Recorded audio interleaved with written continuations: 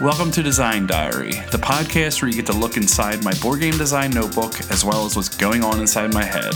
We look at a new word each day from the sense of mechanics, tone, theme, or inspiration for a full game. Today's word is debunk or debunk, to expose the sham or falseness of. So I have some things, but I want to hear what you have first. Okay, first I want to throw out the super silly idea that I talked with my wife about because she immediately latched onto the word bunk. And it's specifically you and your friends are camping at a cabin. So it's like a summer camp. And you are trying to argue about which bunk you want. And so some campers have been there. They've been there like last summer. So they know more about the bunks than the new campers. The elders?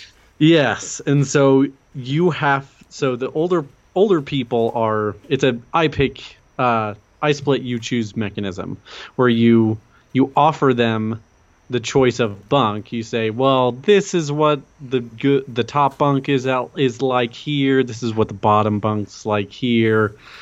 Trust me, you gotta believe me on this.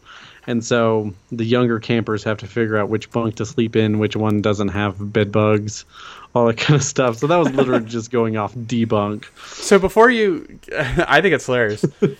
Do you know of, like, I haven't played a lot of I Split You Choose games, but do you know of any that basically have two things that are very different? So not like two cards, but like every turn you get a card and a resource, and then you do the split you choose. It's either the card or the resource. Nah, I'm not the ones that I can think of. Like a lot of them are the same type of thing, and usually cards and hidden stuff. But I was thinking about that as you were talking. Like you split, like you get location of bunk, or you get the certain bed sheets, or you know what I mean.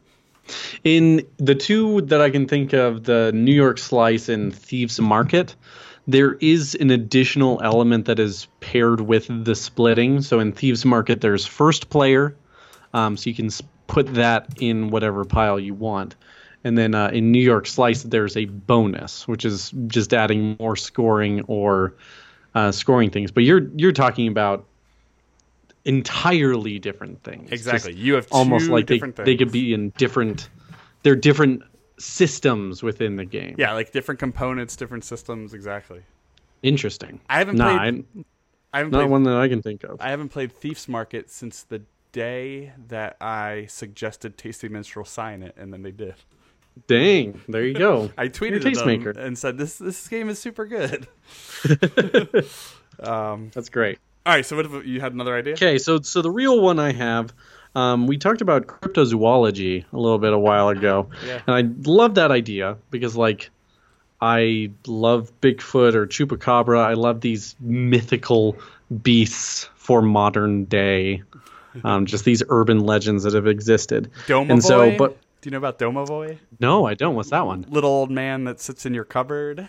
I don't remember. It's some kind of European one, but I threatened my kids that one was in the glove compartment of the car, and you can hear them knocking when my heater starts making noises. There you go. That sounds good. So I specifically, a lot of them, Cryptid is about cryptozoologists trying to find a specific beast. And so I wanted was players are those beasts, like Bigfoot or Yeti, and they're trying to get the humans to prove that they aren't real. So the Bigfoot is trying to seed false evidence within the human world that Bigfoot doesn't exist, so that everyone can just give up the search. No need to look for Bigfoot anymore because he's not real, guys, and the person who makes that happen is Bigfoot himself. I love that. But I didn't really get any mechanisms into that, so that's kind of a bummer. But I mean, obviously you would have asymmetrical powers with the Bigfoot obviously is big and strong, and the Chupacabra is sneaky and vicious and all that kind of stuff. But specifically what I wanted to go into are the people who investigate cryptids. And so I wanted a really nice conspiracy game where the board that is given to you in the box is a cork board. You're given a ball of red yarn and a bunch of pins.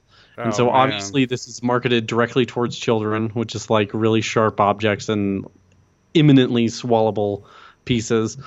And so the amount of yarn is like your timer of the game. When you run out of yarn, you're out. And so players are trying to figure out clues and solve a problem. So they have a head figure, which is a cryptid, and they're trying to connect different pieces of clues. So each of these clues, you can imagine that it kind of branches out like a web. You could have the cryptid at the center of the board and everything go around it, or and each card has different connections. And so you're given all these cards, you're given all these clues, they're distributed between people, and you have to figure out which ones to put in at what time in order to make sure the yarn goes the farthest it can. Wow. So it doesn't necessarily have to be like real space, and I'm trying to figure out how it would be interesting real space. I guess like different shapes of evidence and stuff. You can't cover evidence with more evidence, and so it's just all crazy pieces that you have to kind of fit onto this conspiracy board. You ever see like those like? Have you ever seen like the yarn art that, or it's like it's nail art actually? I think they call it. That made me think of that, where you're like twisting it around, and it's almost like tripwire of some sort. That would be one of the rules, is that like when you have to connect a piece of evidence, you have to go all the way around the pin. Yeah. You can't just like bend it around the pin to make sure that it goes the other thing. It has to truly look like a giant web. That's awesome. So I would love to meet the publisher who would be willing to tackle that, but my goodness. Yeah, I don't know.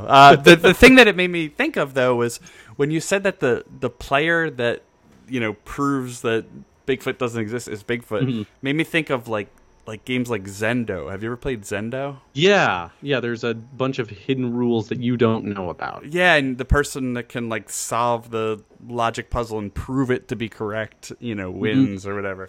And it just, it's not exactly the same, but it did make me think of that. Nice. Well, I heard that you had a lot about this word. So I have 7 paragraphs, 4 of which are one sentence. Holy moly. But I'm going to read it straight from beginning to end and give you the warning that it jumps all over the place in this one cohesive idea.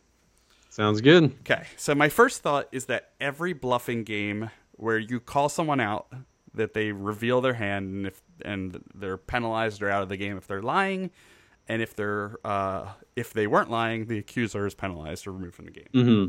And I didn't want to go that route because I feel like that's every single game ever, and to the point where when I see games like that, I'm just like, oh, we've done this, Mm-hmm. So I went a very different route, and it was basically alpha player the game. Mm-hmm. And in co-ops, as you know, like sometimes there's a problem where one player just bosses everyone else around and takes over and says, do this or do that. And it's often seen as a problem. It's debatable whether it's a game problem or a player problem, but I want to make it the game problem and not a problem at all. So cooperatively, we want to do better and better and better in this game, but competitively, we don't want others to do better. So that's a whole struggle in trying to accomplish, because when you need the support of other people and it's in their best interest not to support you, it gets really messy. So I started to try to figure out a way to work with that. And I want to see the exposing of the sham being an action in the game when, say it's like a deck builder. And I kind of hover around deck builder because there's no like secret information on a deck builder. And usually at the beginning of the game, there's 6 or 7 or 8 things that players can do. And it's easy to kind of memorize and build strategy off of that, whether you have cards in your hand or you don't. So one player is going to take their turn with their like 5-card hand, and another player can jump in and say, this is how I would do it better. And if anybody accepts that as being better, then that's going to take place instead of the actual player's turn. Now, and it's basically saying what they did wasn't great. It's only going to benefit them or whatever. And here's a way that's going to better, the group. So if I jump in and say that, then that happens in place. I don't think there's a penalty or a benefit. The benefit is that whatever rewards we were getting and whatever was collectively growing, it should be visual, like either on a map or growing height. That's shown, it grows, we all do better, and we keep moving. So hold on, I'm going back to my notes. Player jumps in and says, here's how I would have did it better. But I think all the other players are benefiting off of this. So each player should get a limited number of interruptions so it doesn't get unwieldy. Mm-hmm.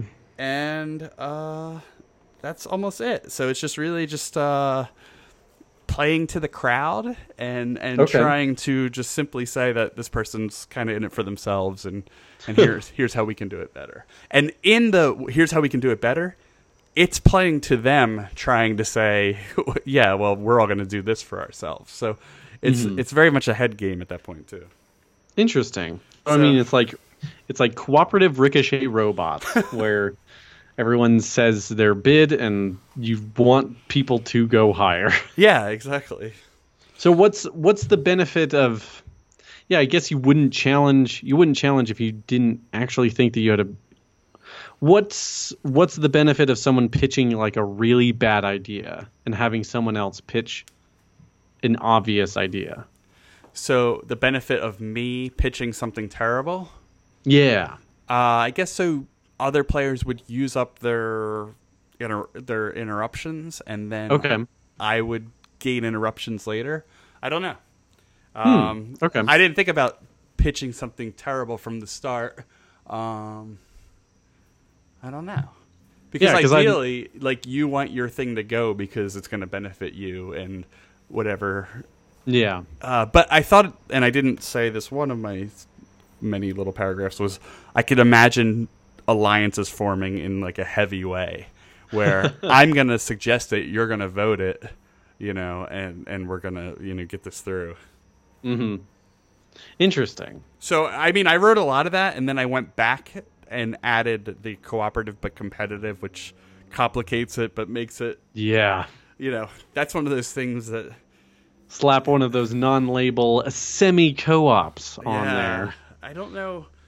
Have you played a semi-co-op that wasn't just like one player's a secret traitor? I'm trying to think, because, I mean, like Marvel Legendary Encounters is like a cooperative game, but the person with the most points wins. So I played things where there's there's potential for multiple winners, but not all, and that's not labeled as like something like Cosmic Encounter. That's not labeled as semi-co-op, but it's true. It can become that during the game. Interesting. Okay, so it's not a label that you can assign to a game, but it's one that emerges from it, I guess. I think that's its best implementation, because if it's not that, then it's a mess. Yeah. Or it's a traitor, or it's a secret traitor, which is fine. But you really can throw that in any game. Yep. We put a secret traitor in movie plots at one point. Okay. Which is a movie pitch. All you're doing is to explain movie plots, you read a card. It says you come up with a line for a movie. A woman walks a dog, and then you get a card that says, add something from a famous movie, book, or whatever. So you say a woman walks Benji. And then the next one is, make it more action-packed, and you say a woman walks Benji across a minefield. So it was, and you keep adding to it, but the traitor one was just, you never read your card, you just did your thing.